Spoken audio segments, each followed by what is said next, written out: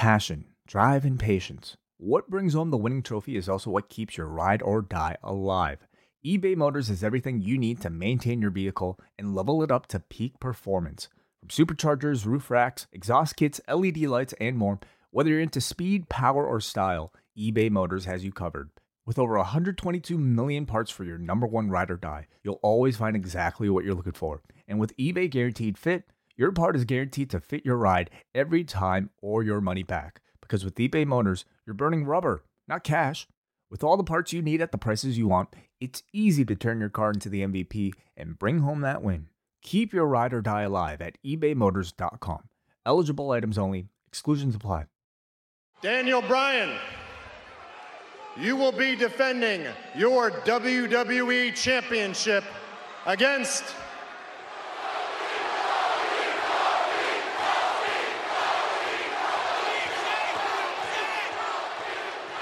Kofi Kingston! It's gonna happen! It's gonna happen! As if they don't have too much on their plates. The Kings of Combat Sports Podcast, John and Wade. They'll talk about the things they did that day. They'll analyze the work of Vince and Triple H. Rewind to SmackDown. Rewind to SmackDown. Rewind to SmackDown. Rewind to SmackDown. Rewind to SmackDown. Rewind to SmackDown. Rewind to SmackDown. Rewind to SmackDown. Hello, welcome to Rewind to SmackDown. I'm John Pollock, along with Wei Ting. We are here for the next several hours, chatting professional wrestling, maybe even a little mixed martial arts with you. Wei Ting, hello. How you doing? I'm doing fine. I'm doing tremendous. That's all. Exciting stuff to talk about. We have lots of stuff to go over tonight. Yeah. Sorry, the way you just kind of like... I wasn't going anywhere. I know. I kind of set you The up, way you just and I know you kind of feel this pressure to have to take what I've given you and build upon it. Don't worry about it. Just say, John, shut up. Let's move on. You Drive this thing to a destination. I was just laughing because you were very dismissive about the great day that you've had. I've had a great day. That's it. Oh, there was nothing special about today. I went to the dentist, and that's huge. That's like big news. Any cavities? I really wonder what some people think of us as social butterflies. What do you mean? Like yesterday, I talked about I went for coffee. Today, I went to the dentist. My dental outing. You know, I'd always go to the dentist, and usually every time I go there, I'd get some kind of a stern warning. You know, you gotta floss more. Blah blah blah blah blah. And you know, I'm not the best flosser, but I'm pretty good at flossing, and not the dance, the literal action of flossing. But of late, the last 2 years, I don't know what it is, but I get like glowing reviews. Uh-huh. I'm very happy about this. It's like positive reinforcement. They just tell me how great my teeth look, doing everything well. I'm like, this is awesome. This is great. Very happy about this. And then they said, well, go schedule your next appointment for 6 months. And I scheduled it. And then I'm looking at my calendar. I'm like, wait. This is going to be right in the middle of the G1. The woman's like, what's the G1? It's like, listen, it's a huge event in August, and therefore, let's move it up. Let's move it back a couple of weeks. Get away from G1 season. I can't spare an afternoon of going to the dentist when insanity is going to be reigning that week of the G1 finals and all the SummerSlam stuff here in Toronto. So it's just going to be a mess. So I've now reached the stage of my life where I'm scheduling dental appointments 6 months out, with wrestling playing a big factor in that. No, life stops during G1 season. So you made the right choice. I think if you have any cavities, it can wait. I've never had a cavity in my life. Not one. Have you? Wow. I'm pretty yes, I definitely have. And I'm not some incredible teeth. I don't take, like, I don't do anything special. I brush my teeth a couple times a day. I floss intermittently, and I've been fine. No cavities my entire life. You're not much of what it is. You're not much of a sugar guy, though. I guess not. I guess that is maybe. I don't eat great either. So I don't know. I think I've just been lucky. It's something I've avoided. You don't put sugar in your coffee. I never see you drink soda ever. I'm not a big soda drinker. I put a little bit of sugar in my coffee. I also drink a lot of black coffee now. I offered you a Korean Haichu candy. Oh. That on Sunday. That was like pretty much the only time in my life I've seen you have candy. Wait, that Haichu you gave me? That's one of the best candies I've ever had. Wei gave me this, and he just casually offered me one, and his setup was, it's like Starburst. I'm like, Starburst is fine. I tried this thing. I'm like, my God, this thing's incredible. And I waited and waited, and then several hours later, I got like this bonus. Wei offered me a second one. I was like, oh, thank you. And this candy is great, and you fucking have left it here. It's right next to me. Yeah. And I've eyed it, but I'm such a great friend, Wei. Didn't even think of it. Didn't even think of stealing your candy from you. No. I recommend this Haichu. I would love to. Do they sell these in Toronto, or is this an import? I got this in Toronto. I got this in the store that just opened up right next to your place. So what? Maybe next time this is in my show up. In my distance, my near neighborhood. Yeah, dude. Yeah, you live. Wow. You guys don't live that far from Koreatown, so it's not that hard to get. And maybe next time I'll even show up with a different flavor. Ooh, what flavor was it? Grape. I can look. It's grape. It is a purple package that makes me think a grape. I just said that. Oh, it says grape right here. Yeah, I like grape flavored things, but there you go. You better not like it too much. I don't want to be the cause of your first cavity. I'd feel terrible. I would blame you completely. Go to the dentist. I'd be like, hey, have you ever heard of Haichu? And they would be like, do you need a Kleenex? We're like creating quite the list of like potential sponsors between this extra butter coffee. Now we can hit up Haichu. We need to do this more strategically. We're not getting a penny out of any of these damn people. I know. Got to do this a lot more smarter. Tim Hortons owes us already. We may owe them as well. Yeah, that's true. Yeah, my father-in-law always, like, he saw our whole launch stuff, and he's been waiting for the day we get some a C&D, as they call it. We've talked about that. That would be the best thing ever for us. Totally. It would totally be great. Yeah. Great publicity for us. Tim Hortons goes after 2 local independent businessmen. We'd get the whole city behind us. Get the whole country behind us. I think it'd be a viral story. Mm-hmm. All right. Take us. Where do you want to go? What do you want to talk about first? Well, let's tee up the double shot, because we got a lot to talk about on that show coming up later today on the Post Wrestling Cafe. We do. Wei is going to take us through Total Bellas from Sunday night, because it was the big Brie Bella, Liv Morgan episode with the injury from the kicks on Raw several months ago and the fallout to that. I'm going to be chatting about 2 of the matches from the OTT Homecoming card over the weekend. Have you had a chance to see any of this, Wei? Unfortunately not. You just sent me the link today, so thank you for that, for sharing. Now, let me clarify. When I say sent the link, I bought this show. Yes. I bought the show, and it comes with multiple downloads on Pivot Share, and therefore Wei has a download. So I don't want anyone to think that I'm ripping off OTT here. I spent money on this show because I want to see it so badly. And well, are you going to just tune out when I talk about this on the double shot? Do you want me to just talk to myself and I'll message you when I'm done? Well, I don't want to be rude, but I don't want to spoil this show for myself. So maybe I will tune out if that's okay with you. Yeah, I wonder if I could do this review without saying who wins. Definitely no, not for one of them. But you know, if you why don't I give you fair warning before I go over the finish? Okay, cool. And therefore the listeners as well. I'll save that review. That will be the very end of the double shot. We'll do that review last, because I know some people will get on me for talking about a show that already happened. Going to respect everyone's timetables and give them fair warning. Perfect. Of what the 2 matches are. I've only seen the 2 matches. I haven't seen the whole show yet. Okay. So we'll be talking about that. We'll be talking about the latest Being the Elite as well. I think you and I both had a chance to catch the Mark Henry documentary that aired after Elimination Chamber on Sunday on the WWE Network. So we'll probably have a discussion about that as well. Yes. So all of that going down. You can probably go grab the show now. If you join the Post Wrestling Cafe, just sign up. $6 US per month. And that gives you access to multiple bonus shows per week. The entire archive, hundreds of shows that we have done since launching the site. And that also gives you access to the Cafe Hangout if you are a Double subscriber, and Friday's Ask Away show, where Way and I will go through the entire mailbag and go through all of your questions, and members will get that show on Friday.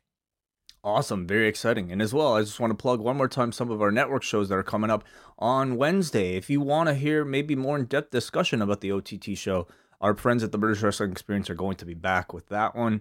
They'll also be talking about Pac's match with Will Ospreay at RevPro that just occurred. So tune in for that on their feed. And then on Thursday, I will be taking part in Braden Harrington's Up Next, as Davey Portman is back in the UK on a much-deserved vacation. And I'll be talking about Johnny Gargano versus Velveteen Dream. A lot of Johnny Gargano on this week's programming. A lot of Johnny Gargano this week, and a lot of Pac this week. I just watched him in Dragon Gate last week. Oh my God, this match! Have you seen that match? I did. Yeah, I watched both him and the Rep Pro match. I think it's my second best match of the year. Yeah, it's harder for me to say that. I mean, certainly it was a fantastic match, but without knowing KZ, without knowing much of the storylines, I can't say I was really as sucked in. But as far as like making splashes all across the world, this guy Pac, he's had quite the week. Yeah. So between that match, Will Ospreay and Walter, yes, it's been quite the week for Pac and his poor finger as well. All right. News? Yeah. Okay. There's a lot going on.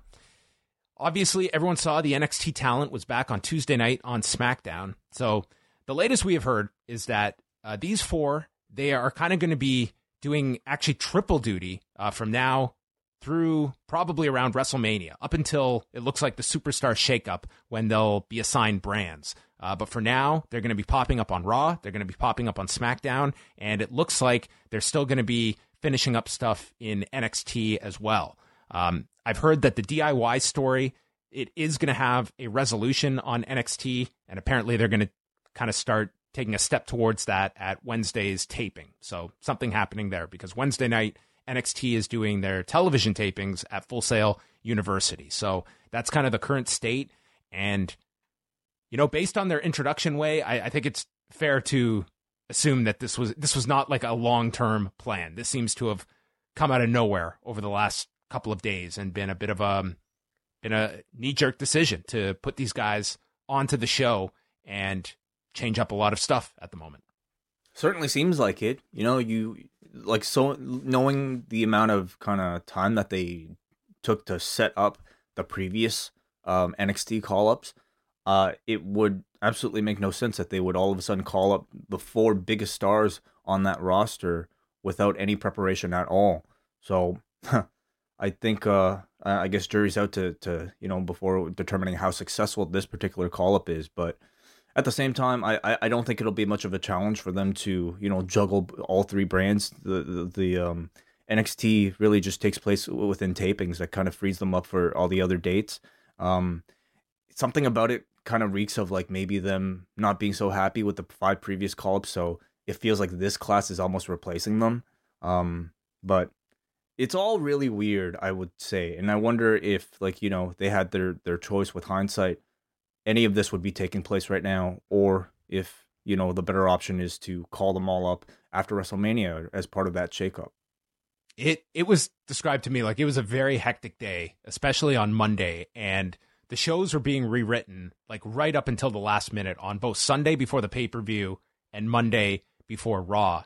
And I'm kind of curious what you think. If you are the performers on the main roster, I mean, especially a SmackDown performer that's maybe middle of the pack and, at least week 1, this like 80% of this episode was dedicated to these talents coming up. And we always talk about they bring talent up, but it's not like you're removing guys either. So it's just you're further clogging up the main roster, and there's going to be guys that are going to get less time over the next few weeks when these guys, it seems, are going to be a big part of the program. Maybe not taking up as much time as they did this introduction week, but nonetheless, these are guys that are coming up, and they're coming up with pushes as well. This is going to be a problem for years to come with the amount of backlog of talent that they have right now in that system. We're not even just like, we're like, exclude NXT proper, exclude that. You still have, you know, your NXT UK guys that are out there waiting for a potential spot to get on that main roster. You know, even guys from 205 Live who are just kind of stuck there, not without that much, you know, upward mobility. So let's forget all about all of that and think about like where people, you know, such as your Mojo Rawleys end up at the end of all this. Like, storylines are started for a lot of these people, but then like they're not followed up on because things like this happen. It's going to be an issue, and you know, ultimately, I don't know what the solution is. They're not releasing anybody. Is it just going to be a lot more people like your Ty Dillingers just not doing a whole lot, focusing instead on outside projects like a Twitch channel or something like that? I really don't know, but I could see a lot of talent getting very frustrated at the lack of opportunity. Yeah, and we'll get into it in this Young Bucks interview, but it's interesting to see their thoughts on things, that there is a certain overexposure for a lot of the WWE stars, especially on a 3-hour Raw, whereas their view is that, you know, you can go a week without being on TV, and the audience isn't going to forget you, and sometimes you can be on television too much. And yet the typical reaction for performers is that, you know, they don't want to be left off TV. They want to be contributing. They want to be on each week. And I think that there's a happy medium. I feel that I think you want to be on television, but you also want to be in meaningful stuff that is going to assist your career. And I think it's especially the case on SmackDown, where you have someone like Eric Young, who tonight had his 3rd singles match on SmackDown since being called up. Mm-hmm. In the case of somebody like Eric Young, I mean, I think to me the writing's on the wall as far as, you know, where they see him, and I can't say that I'm too optimistic about where his placement will become, you know, the shakeup or anything like that. It just seems like him and the rest of Sanity, it's just they are firmly positioned in sort of that obscure below mid-card space. They just announced on 205 Live that they're going to be doing a single elimination tournament to determine Buddy Murphy's next opponent at WrestleMania. So that's probably going to take up a lot of 205 Live television leading up over the next month and a half until WrestleMania. And last year's tournament, that kind of sparked a lot of renewed interest in 205 Live when they had the post Enzo 205 Live. And, you know, do you think a tournament, is that going to spark anyone kind of to dip in and check up on 205 Live, or do you think that the die is kind of cast on that show, that it has its audience and that's going to be kind of, we're going to continue at this same pattern with the interest level? Yeah, I mean, I would say, you know, there's always certainly a market for hot matches. I hope that, you know, like last year, they bring in a lot of fresh talent from your other brands and people in the Performance Center, like they did last year, I believe, with like Tyler Bate and Roderick Strong, if I'm not mistaken. That was that tournament. Right. Yep. I hope they do that again this time. But, you know, even if you have like great matches, as we've seen on 205 Live, it's not really going to make a huge shift in, you know, people's interest on a larger scale, unfortunately. So, especially, you know, knowing that the ultimate outcome is a match for the Cruiserweight title that'll likely take place on the kickoff. I mean, not to say that that's worth nothing, because I thought last year Mustafa Ali and Cedric Alexander did a great job, like even just for a kickoff match, making that feel like it was a big moment. And I think, you know, any number of those guys on 205 Live having a spot on WrestleMania, even in the kickoff, is a big deal. So for fans of 205 Live, fans of those particular wrestlers, I think they can use this tournament to make it feel like something big and something very, you know, important for that show. I wouldn't necessarily say it would change sort of, you know, it would suddenly drive a huge deal of interest into 205 Live. Nor do I wonder if that's what they have in, like, it hopes for 205 Live. They might just be happy with the level that it's at right now. This Young Bucks interview, they did an interview with The Sporting News with Brian Fritz, and I found this to be a really interesting interview because people have so many questions about All Elite Wrestling, and I thought this interview, while they didn't come out and flat out state anything, I think you can read between the lines on a lot of this and get a better sense of what their vision is and what they're hoping to do with their television and their philosophy overall. I thought that this was a really interesting interview. I was going to go through a few quotes here that we could discuss. Sure. One of them was just about storytelling, and Matt was stating that they want to do slow burn, long-term storytelling. We don't want to just give up on stories, and we want to have continuity. It sounds crazy in the pro wrestling business because usually we treat fans like wrestling fans. It's like, no, this is the Netflix, HBO, Showtime watching people who sometimes will binge watch TV shows and they don't like plot holes. And he goes on to state that we've done 139 episodes of Being the Elite. Every single segment or bit on our show, there's a reason for it. There's a position for it, and we pay it off. And I think that's music to any fan's ears, that whether that is going to be something that they have 1,000% batting average with, they're going in with that mindset. And I think that that is something that any company at the moment, having great storytelling and long-term builds and payoffs is something that any company today could greatly benefit from. Mm-hmm, yeah. I think as much as, the Elite are trying to downplay this like rivalry with the WWE, when you hear lines like that and pretty much like the entire, I would say, ethos of like what this all-in thing represents, it represents an alternative to what the WWE has been presenting on television. They don't want to do 3 hours. They don't want to do, storylines without plot holes, which I guess is typically, to me, a direct criticism of the Bobby WWE. Lashley and Lio Rush. Exactly, sure. So I mean, it all sounds great. I have no doubt that they have great intentions as far as delivering on these promises. But as they mentioned, like in that interview, television can be a different beast, and they talk about this whole process just from doing all in, figuring a lot on like, with timing, a lot with like, I guess, promos and storytelling. So to me, it all sounds good. They have great intentions, but I don't necessarily think we can comment on intentions. We have to comment on finished product. So let's see if they can do it. Let's see if they can all pull it together into a cohesive weekly television show that delivers on all of those pretty lofty promises. Yeah, and I think as well, like inevitably, there's going to be conflict when you have this amount of people. And even if it's a small number, like Cody and the Bucks and Omega and Tony Khan, there's going to be differences of opinion, and there's ultimately going to be, like, how are you going to resolve those conflicts when you inevitably run into them? And you're talking about big money that's being put into this. You're right. It's certainly, you can put on the best game plan possible and go in with the best of intentions, but it's until they've so far been hitting home runs with all of their initiatives, and it's when they suddenly take a swing and miss, how do they recover and deal with that as well amongst the five of them when there's going to be contradictory philosophies on how to approach things. It's things like that, and like they also commented on how something like figuring out the timing of a show was a real learning experience for them at All In. And I think it's things like that I'm very curious to see how they fare now that, they have the task of potentially producing a weekly show. Yeah. On the television front, they were at what is the ideal length in 2019 for a wrestling show.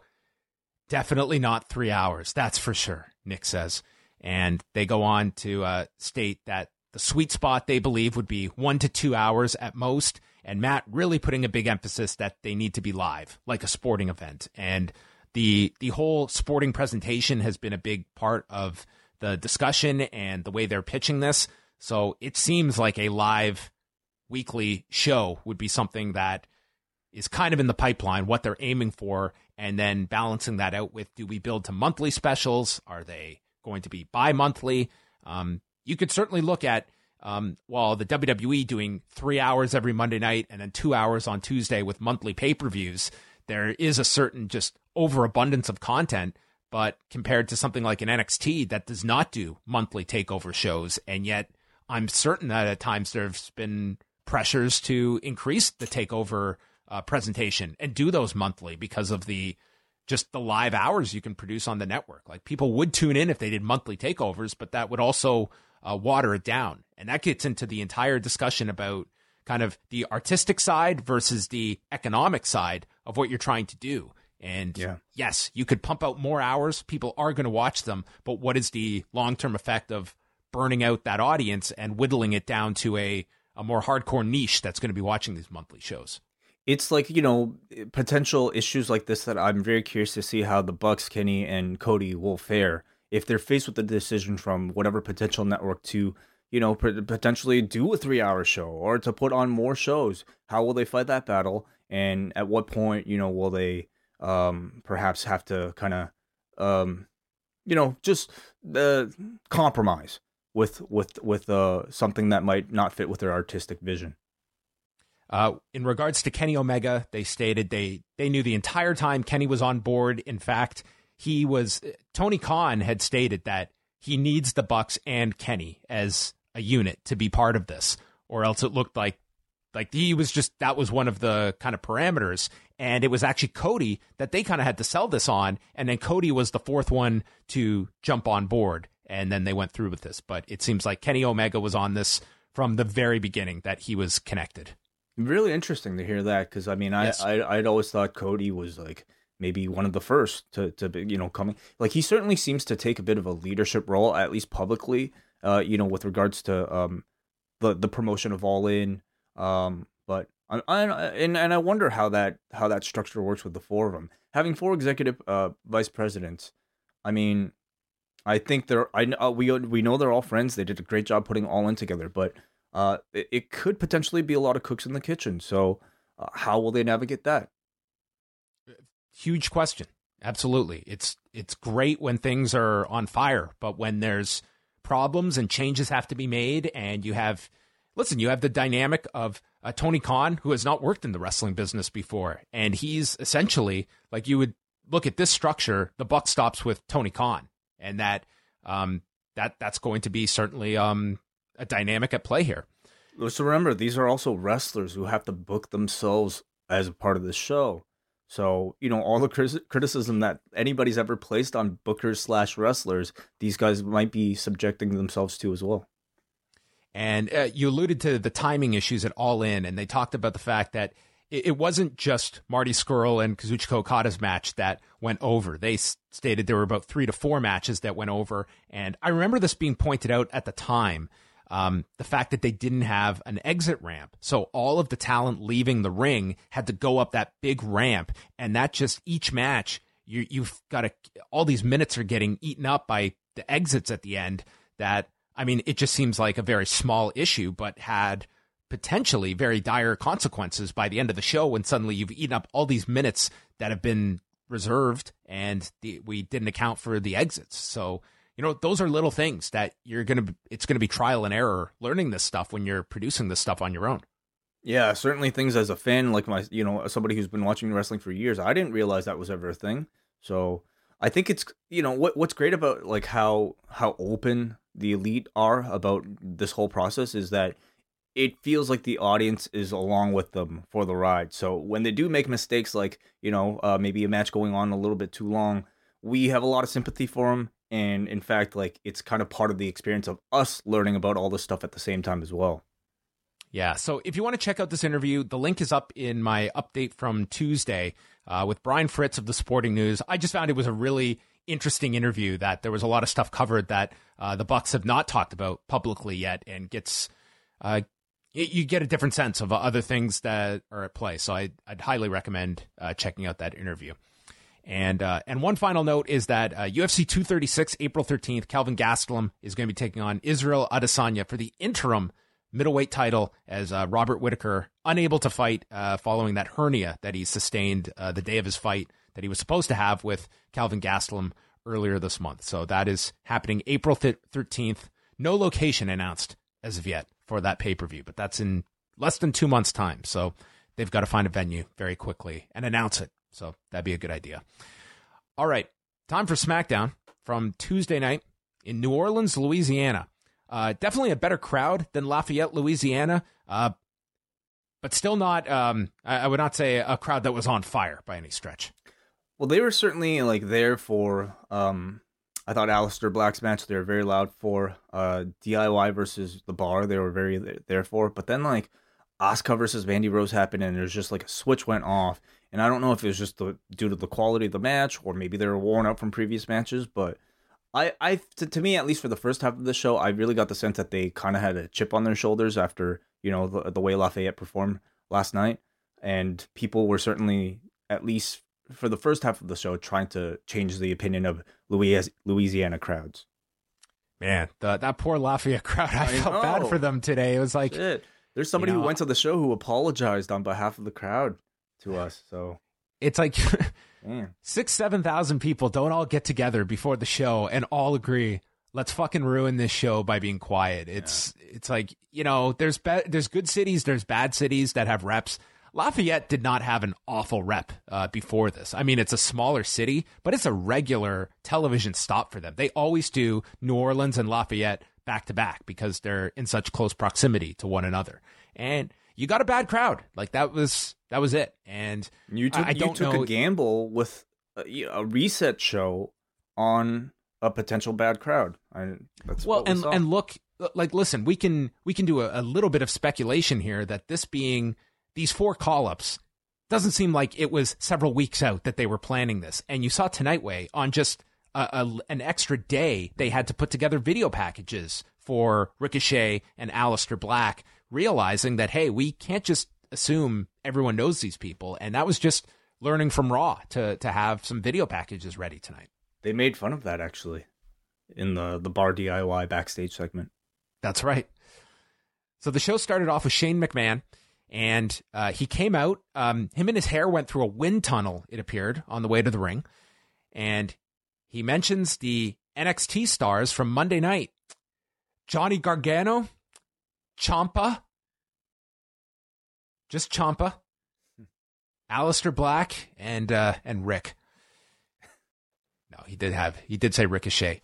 I don't know if it was just Way, but when are we going to get Shane McMahon versus Ricochet? Like, that match is happening. 100% that match is happening, isn't it? For the title of the best in the world.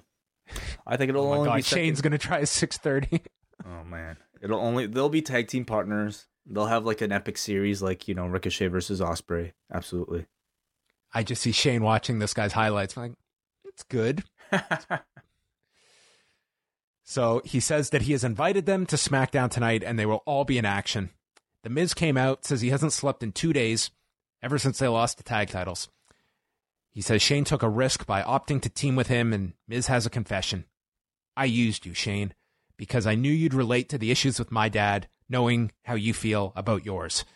And he mentions what Shane did, bringing out his dad as a surprise when they won the titles, the crowd chanting Mr. Miz for him. And he said his dad told him he was proud of him and he loved him. And it was the first time the Miz's father had ever told him that. It was one of the best moments of my career and one of the best in my life. And it was all because of Shane McMahon. I don't know if this paints Mr. Miz in the greatest of light. Like, I understand, like, there's that certain paternal resistance to tell a child that they love them. But a tag title is going to be the barrier you cross in order to tell your son you love them. That's the golden moment. This sounds like a really harsh father, Mr. Miz. It's hard for me to buy because the guy looks so like the opposite of that. He doesn't kind of look like your strict, dad at all. In fact, he looks like just like a super friendly dad. But seems like a hippie that would just be all about, Yeah, love you, bro. Here's a sandwich or pizza or whatever he makes. But I think it's remain like we have to see where this ends up. Like, I think the expectation is that this was all a ruse from Shane or from Miz, and that he was bullshitting the whole time. Maybe the dad was in on it. We don't really know. He says, again, that he's sorry for letting Shane down. He knows there's no more automatic rematch clauses. But you're Shane McMahon. Make shit happen. So the Usos come out, and they're willing to give them another shot, but they tell Shane to get a new partner because The Miz is a joke, a loser, a failure, and a fraud. He's a wannabe A-lister with C-list skills. And Shane comes back telling him, don't disrespect my partner. And the rematch is on at Fastlane in The Miz's hometown of Cleveland And this audience booed because I think they were hopeful of getting this match right now, and instead it's going to happen. After last night? No way. No, we're not giving your state anything. Yeah. Give you WrestleMania, we're taking it all away now. Yeah. Overall, I'm still really enjoying the pace and the developments of this storyline. I think they've done a great job with the slow build here. Miz and Shane have been enjoyable in their feuds, in their roles. I think in ring, once you get over the idea that Shane McMahon is being portrayed as the legitimate one of the team, and that Miz is the guy lagging behind. Miz is the weak link of the two, the former champion. Yes, that's the story. I mean, once you get over that, sorry. It's Shane. Like, as soon as I made that parallel to The Undertaker, it makes so much more sense. Oh, yeah. Shane is the serious competitor, and Miz is the guy with the inexperienced joke. So, once you get over that, I think there's a story here that I think goes a little bit deeper, and I think The Miz has been doing a good job. Like, he's been portraying it seriously, but it's the type of serious that's not so good that not a Mark Henry type of, good. It's a type of good, serious that at some point he is going to turn, and I await that moment. It looks like right now they're going to delay it for another month, and to me it's the expected WrestleMania program for those two. So what do you see happening here? Because I imagine it's going to be something similar to Elimination Chamber, where it's going to be Shane doing another one of his crazy stunts, and Miz loses in his hometown in front of his dad. Probably his wife and child will probably be there, and then he's going to blame Shane for costing, for showing off and costing them the match. Yeah, sounds good to me. I mean, I hope it's maybe a little bit more. I don't know if it needs to be more complicated, I guess, but sure, why not? That's not my job, John. I'm just here to poke holes into people's creativity. I'm not here to create myself. Well, I listen, I've really enjoyed Shane and Miz together. I almost feel that, getting so close to WrestleMania, they're going to push this feud, but these two certainly have a chemistry together. I thought Miz was really great in this segment. I did too.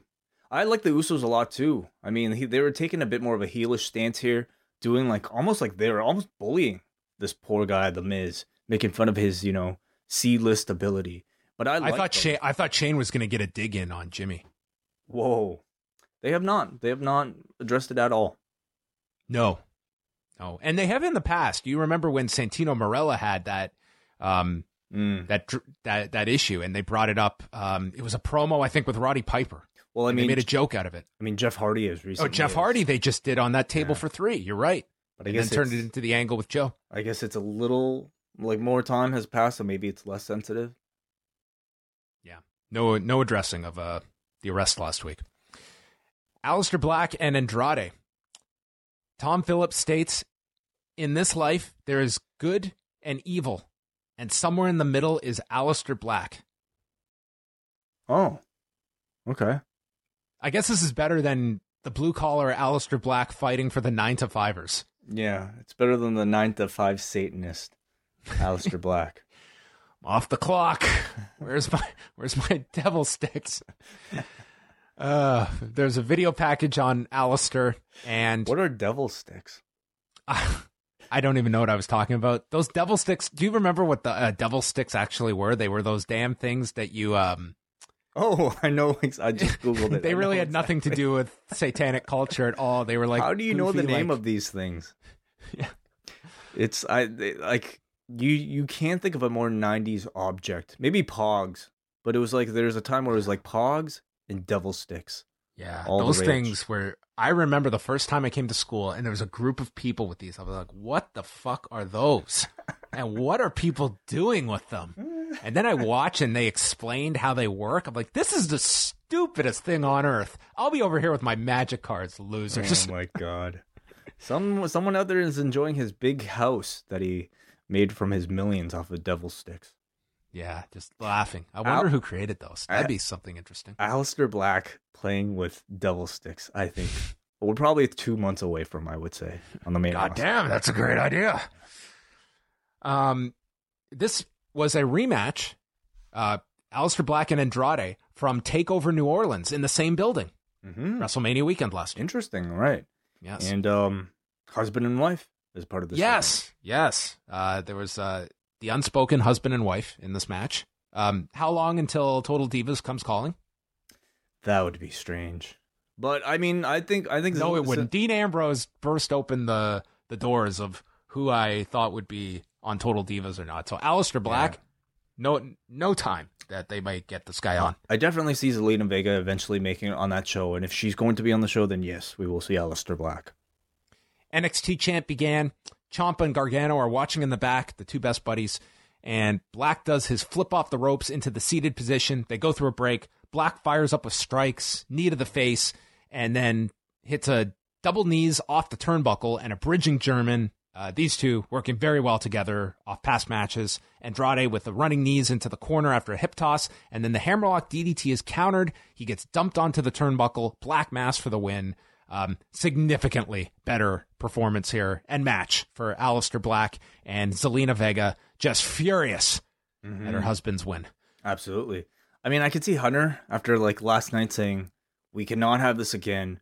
Who do you know the best on this entire roster? Let's put that match out there." And, you know, it resulted in a great TV match. They had 2 segments here on TV, and there were no breaks in action. There was no long formulaic chinlock in order to rest this crowd that was so evidently so hot on Monday that they needed a break with an Elias chinlock. This was just straight, impressive back and forth action, and it was awesome. You know, this was, again, the first match on this edition of SmackDown in front of a crowd that felt like they had something to prove for Louisiana tonight. And they were far more reactive for this match. Yeah. And interesting, Andrade was put into this spot because for that reason, he was in the role to get Aleister Black over. And no mention of Ray and whether that feud's continuing or not. No, I truly feel like it's because these two have shown great chemistry in the past, and they needed a home run tonight for Aleister Black, and I feel like maybe that was part of the reason why whatever storyline he might still have going on with Ray was perhaps put on hold here. Gargano and Ciampa are backstage. They're interviewed by Kayla, who asks them, "I'm serious, do you two think you can keep up the hype?" They looked at each other and they said, No, we can't." Ciampa says that they defy expectations. Gargano mentions, "Isn't it funny that we went to war in this building last year?" It's hilarious, Johnny. It's hilarious. And now we're together. And we're going to show everyone that this is the future. And I cannot wait to watch NXT of how this is all handled.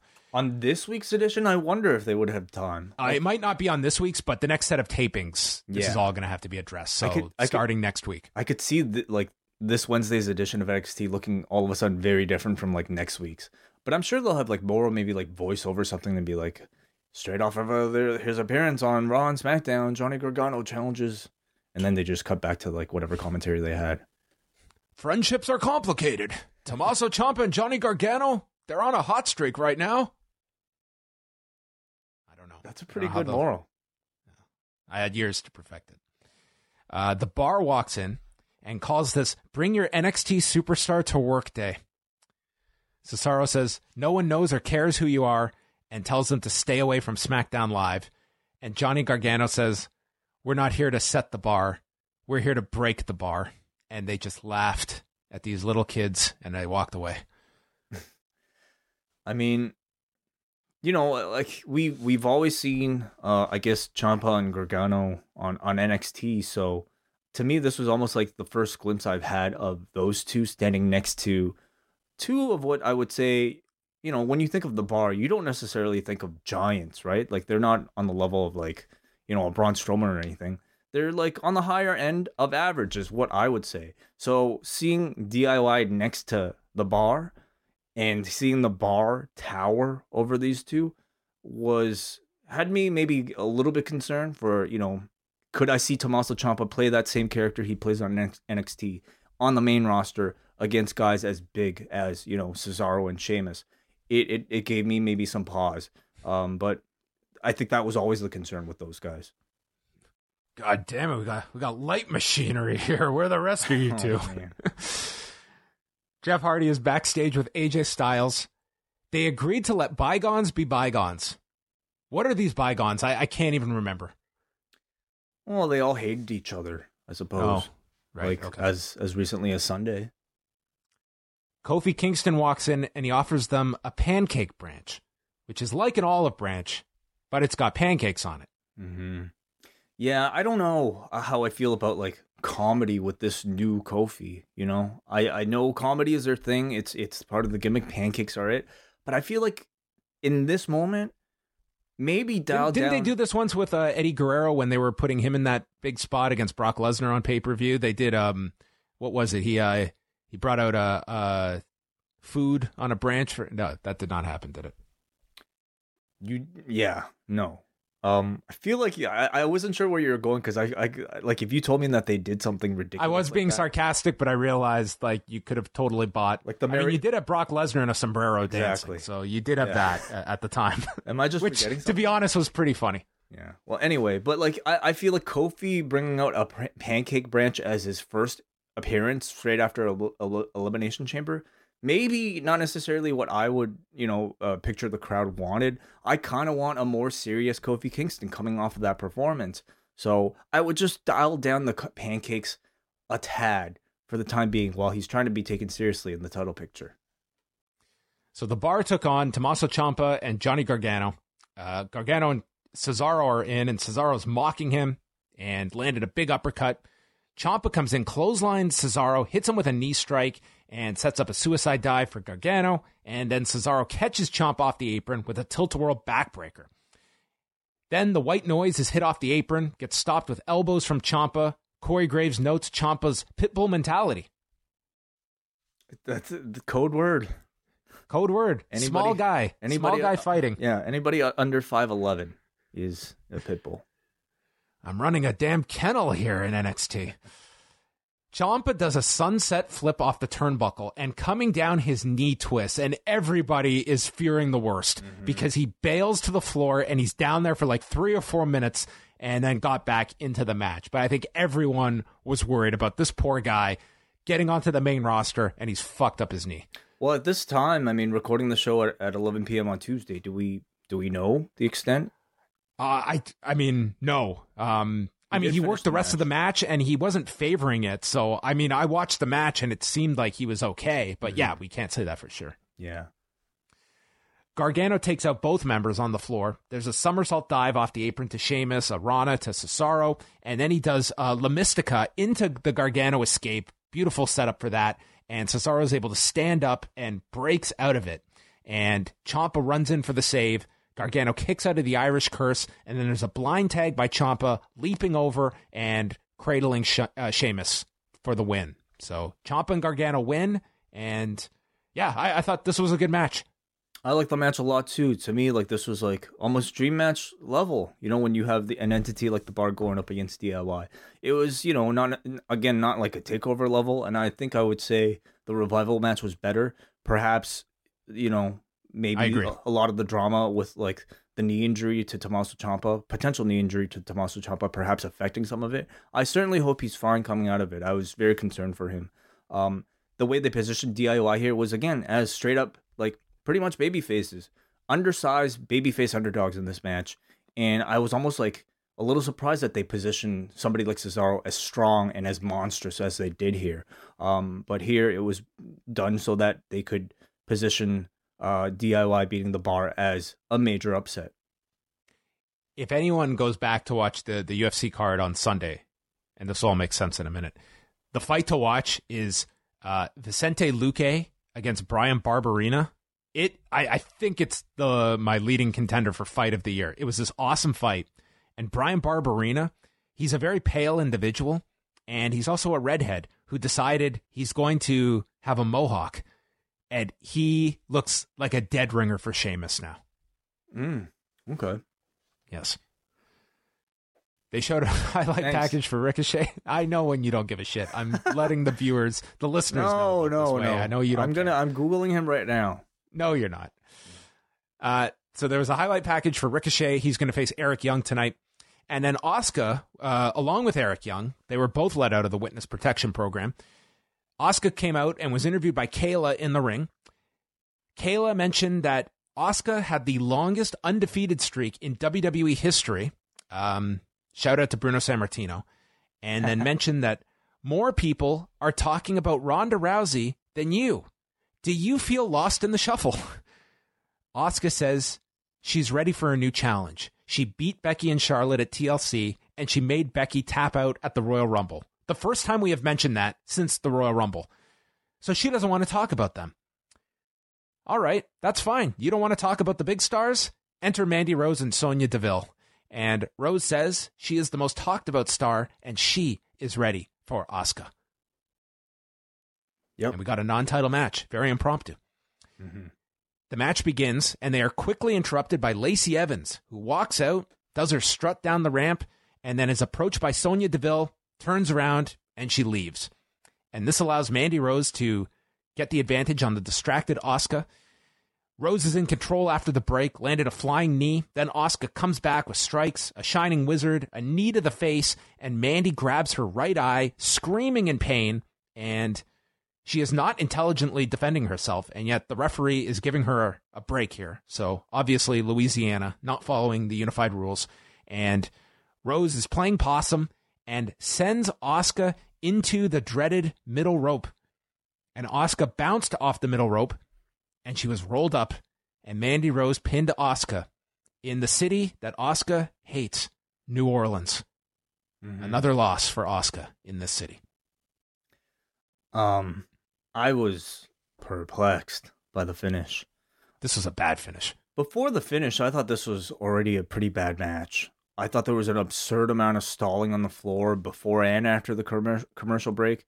You had another kind of nonsensical, very ineffective, very forgettable Lacey Evans appearance here in the middle of it all.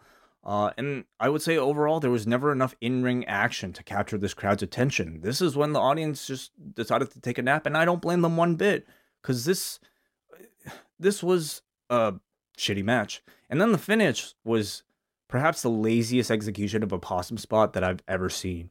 The reveal had no reaction, and coming off of them mentioning Asuka as the person with the longest undefeated streak in WWE history, Mandy pinning Asuka off of this finish, I know she's not undefeated anymore, but I think any win over Asuka should still be treated with a lot of care. And she should not be pinned off of such a poorly executed, cliched heel finish like this. So I thought this was awful. Yeah, and I guess for Fastlane, it's either this match or, and this is a pure guess, I could see them doing Sonya and Asuka next week, and then you're doing some kind of three-way where the idea is Asuka's got to overcome the numbers disadvantage. I could see that too, sure. So that looks to be Asuka's program for Fastlane, and I don't know where she ends up at WrestleMania, but it doesn't look promising unless you have some ace up your sleeve for her. I mean, it'll be very difficult to lift her out of the shadows of this like Becky, Ronda, Charlotte program, and calling attention to it as well. Yeah, and like that's kind of the character now. It's like you're in the shadows of the real women's title. That's it. Like you're calling out what everyone knows, and it kind of is an unfortunate role for her. Mm-hmm. Charlotte was watching this in the locker room, showed off the bruise on her arm from the attack on Sunday, and she's asked if Becky Lynch will haunt her all the way to WrestleMania. She says that's a good word because Becky is a ghost, and therefore she does not exist. The ghost of Becky Lynch. She goes over the house show attack, re-injuring Becky's knee, and Becky is selfish, and next time she appears, she will be arrested. It's her and Ronda in the main event, and it's the main event because Charlotte is in it. And that was our only involvement of any of those three women on tonight's show. There was no Becky, obviously no Ronda, and Charlotte was just in this one segment. They are respecting the suspension. Yes. The Miz is with Shane and tells him that his dad will be ringside at Fastlane in Cleveland. Ricochet versus Eric Young. No entrance for Sanity. Killian Dane and Alexander Wolf are ringside. And Ricochet starts off, head scissors, kip up, and then drop kicks Young to the floor, does his handstand, backflip into his pose.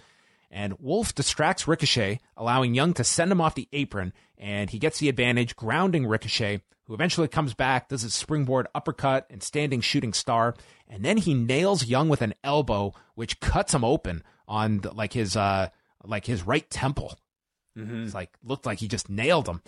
And follows with a springboard drop kick to Wolf off the apron, and then a Fosbury flop off to both Young and Killian Dane on the floor, rolls Young in, and hits him with the 630 splash for the win, 6 minutes, 20 seconds. And obviously the 630 splash is a breathtaking maneuver. They were very smart with that move in NXT, where he didn't win all his matches with the 630. It would be special occasions, but in trying to establish him, it seems like that is a big part of the Ricochet presentation. And like, I just hope he doesn't get pigeonholed that he's got to do this in every single match. It's a small thing, but I feel this week maybe you do need to go overboard in accentuating the biggest spots this guy has, and the 630 is one of them. Yeah. I would say without the 630, I don't know how Monday's match might have really kind of resulted, and I don't know how this match would have resulted, because I would say this was, more of your standard, slower WWE style match. The crowd really did not get into this one until the big dives at the end with the Fosbury flop and then the 630. So I don't know. Maybe it was the crowd maybe was worn out, or maybe it just wasn't as interesting of a match as people were hoping. Kayla, very busy night for her, is with New Day backstage and their new TLC-inspired T-shirts. Yeah, the band. Yeah, not the pay-per-view, but the band. Wood says that Kofi has been grinding for 11 years, and to put that into context, that's longer than Drake's So Far Gone has existed, longer than Instagram, and longer than Empire has been on the air. Yeah, are you surprised by any of that? Shocked. Do you watch Empire? As I'm listening to Drake and Instagramming myself watching Empire, yes, all the time. Kofi calls this past week special. The WWE Universe has his back.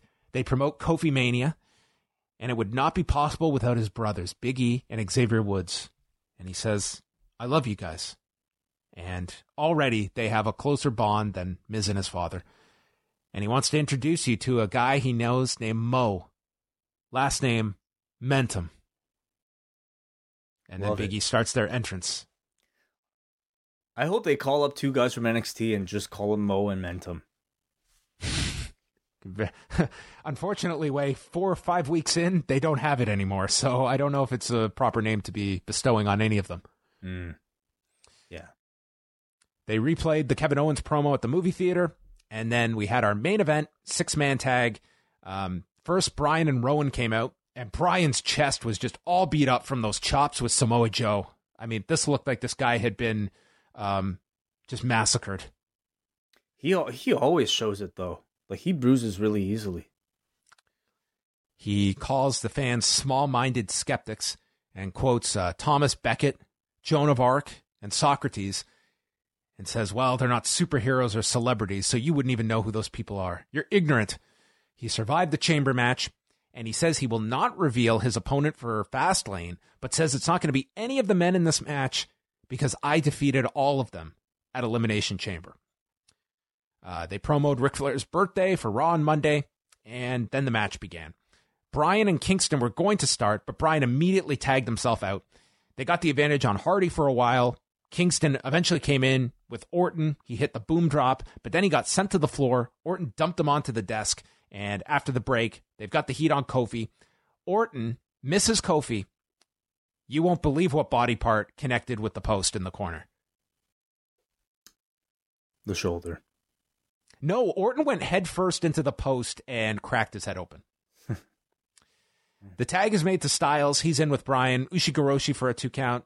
And then has to deal with Orton allowing Bryan to land his head kicks, but then applies a calf crusher. Joe breaks that up. There's a twist of fate to Joe. Series of reversals. LaBelle lock is applied onto AJ, but the rope break is made. Pele kick delivered to Bryan. Styles makes the big tag to Kofi, who gets back body dropped onto everyone on the floor, but he lands on his feet, so he recovers, lands the missile drop kick to Bryan, lands a trust fall to the floor onto Bryan and Rowan, and then finishes off Daniel Bryan with the Trouble in Paradise, 12 minutes, 10 seconds, and then Shane McMahon comes out to announce #Kofi Fastlane. He's challenging Daniel Bryan on March 10th. Yeah. Yeah, so not quite Kofi Mania, Kofi Fastlane. Take what you can get. And that plan was very much changed on like coming out of Elimination Chamber, I was told like Monday they made the decision. They had a main event in place for Fastlane, and it was switched to Kofi. So it seems like it was a direct result of the reaction he's gotten and going with who they feel is the hot character at the moment, which is Kofi Kingston. Who do you think it would have been if it wasn't Kofi? I mean, it's would have been one of these 6. One of these 5, I mean. Potentially, or one of the other heels on the show. Or baby faces, I should say, for Daniel Bryan. A very good match, I thought. Again, they put the spotlight on Kofi, as you know, this entire main event scene has been designed over the past week to get Kofi Kingston over. And what an amazing job that they've done. When it was left to Kofi and Bryan here at the end, they killed it as you would expect. I thought this was a great follow-up to Elimination Chamber.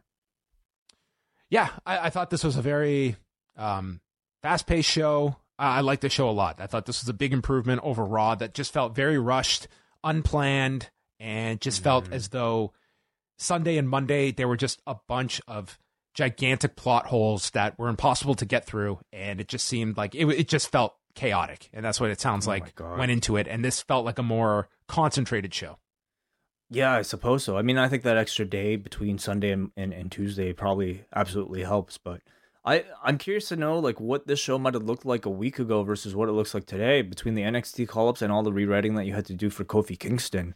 A lot probably changed, and I thought for the better because Kofi Kingston, I'm very glad to see that they're actually, listening to the audience and giving them what they want. At least, maybe not a WrestleMania main event, but at least a title match. I think will be fantastic for Kofi and trying to establish him as a main eventer. Who knows? Maybe that match will be amazing, and the groundswell of support will be so big that he'll somehow make his way into the whatever Mania program that they currently have. But I'm either way, I'm glad that they're giving him at least this title program for Fastlane, because think of all the times when they missed these opportunities that the crowd has organically given to them. Daniel Bryan the first time around, Rusev Day, that was completely ignored, and by the time that they capitalized on it, it was way too late. So I'm glad at least now Kofi is getting that focus. The past week has been tremendous for him. I enjoyed this edition of SmackDown. I thought NXT guys came across better overall than Raw. The only perplexing thing to me was the Asuka Mandy Rose finish. Yeah, that was a down point of the show. And yeah, it's going to be interesting to watch what kind of a reaction Kofi gets. Next week they're in Charlotte, North Carolina, and I think that just the change of the Fastlane main event, it shows you that I don't think you can lock in anything. I know that they do have an opponent in mind for Daniel Bryan for WrestleMania, but you just don't know. Like this, I know like people like just kind of like roll their eyes when they hear about plans changing. Like they really do change. And I think that's pretty evident that at a moment's notice, Vince McMahon can want to go a polar opposite direction, and the writing staff have to react and they change. And like WrestleMania is typically a card that they are locked into and they don't skew from that path. But, Daniel Bryan's match, it's not going to be the top match at WrestleMania. And it's one that kind of does have some flexibility. So the idea of them, if, in 2.5 weeks, the day of Fastlane, they feel Kofi's red hot, should we do the title change? That's totally not out of the realm of possibility that they could have a change. And they just are going to adjust things as they go. What is planned today is not what is always going to be delivered tomorrow. Mm-hmm. Absent from the show, nothing from Carmella or Naomi. I guess they're not really involved in a whole lot, but nothing with Rusev, Shinsuke Nakamura. There was tons of people off this show. Ray, Rusev. Mm-hmm. It's like that's what I'm talking about with these NXT performers coming on. Like so much of the show is dedicated to them that, you are going to have performers that are left out at the moment, and that's not always the worst thing, but you do want to keep, for guys, they just look at new guys coming on, and it's still a fight for TV time. It's just so odd because it's like we're so close to Mania, and to kind of have to make cut your regular staff out for brand new guys at this time is certainly interesting. It's the toughest time of the year to bring people on, not just for those trying to be brought up, but also for the existing talent as well, when you're trying to focus everything to peak for WrestleMania. All right, let's go to the feedback. We have a few pieces here. Tonight's show, 1 to 10, what are you voting, Way? I'm going to go 7. 6.82 for tonight's edition of SmackDown. Andrew from Cape Breton. So tonight was a much better showing for the NXT lot. One match in particularly I liked was Ricochet Eric Young. It was different people. They don't have to be on the show every week, but every once in a while, I like to see different people on the show. Maybe Sanity isn't on next week, but 2 weeks from now, they can be on and they can do something. In WWE, they seem to have their core 15 to 20 men and women, and if you're not in that core, you're off TV for months on end. So you end up having the same matches beaten into the ground. I think that's one thing I like about NXT. They have a few guys who may be on every week, but they seem to organize things well that a good number of their stars get TV time after a while. I also hope Ciampa's knee is okay after he powerbombed Sheamus on his good knee. 6 Mandy upsets out of 10.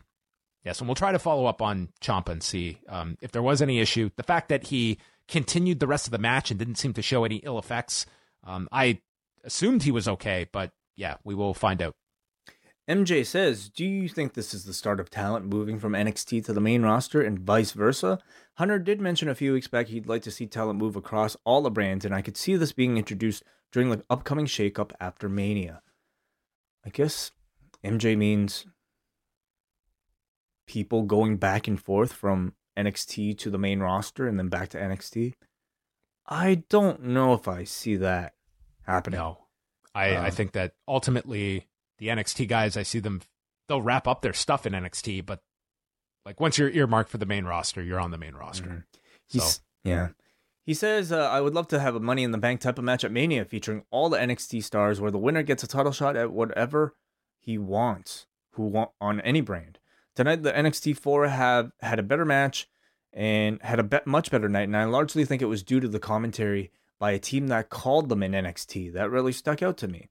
Question, is Ember is out, but it seems like they would have been a great second women's match. That would have been a great... Sorry, I can't read today. Rekindling the feud from NXT where Ember never beat Asuka. Any chance Ember can potentially make it back? No, she won't be back in time for WrestleMania. And Jalen from Pickering, it didn't really feel like the show really started until the New Day's promo. Waste of time out of 10. To the point, Jalen from Pickering. Didn't enjoy the show. All right. That will bring an end to Rewind to SmackDown, unless there's anything else you want to get off your chest, Way. Nothing. If there's anything, we'll mention it on the Double Shot. All right. So go log on to the Double Shot. If you're a member of the Post Wrestling Cafe, that's where Way and I will be hanging out, chatting about many more different shows that we watched over the past week. So thanks to everyone for listening. We'll be back later this week. We've got the Cafe Hangout Thursday, 3 p.m. Eastern Time. We'll be taking your phone calls. The guest situation, TBA. And Friday, we've got Ask Away. Lots of great stuff to look forward to up at postwrestling.com, postwrestlingcafe.com. Up next, British Wrestling Experience, all that great stuff. That is it for us. Goodbye.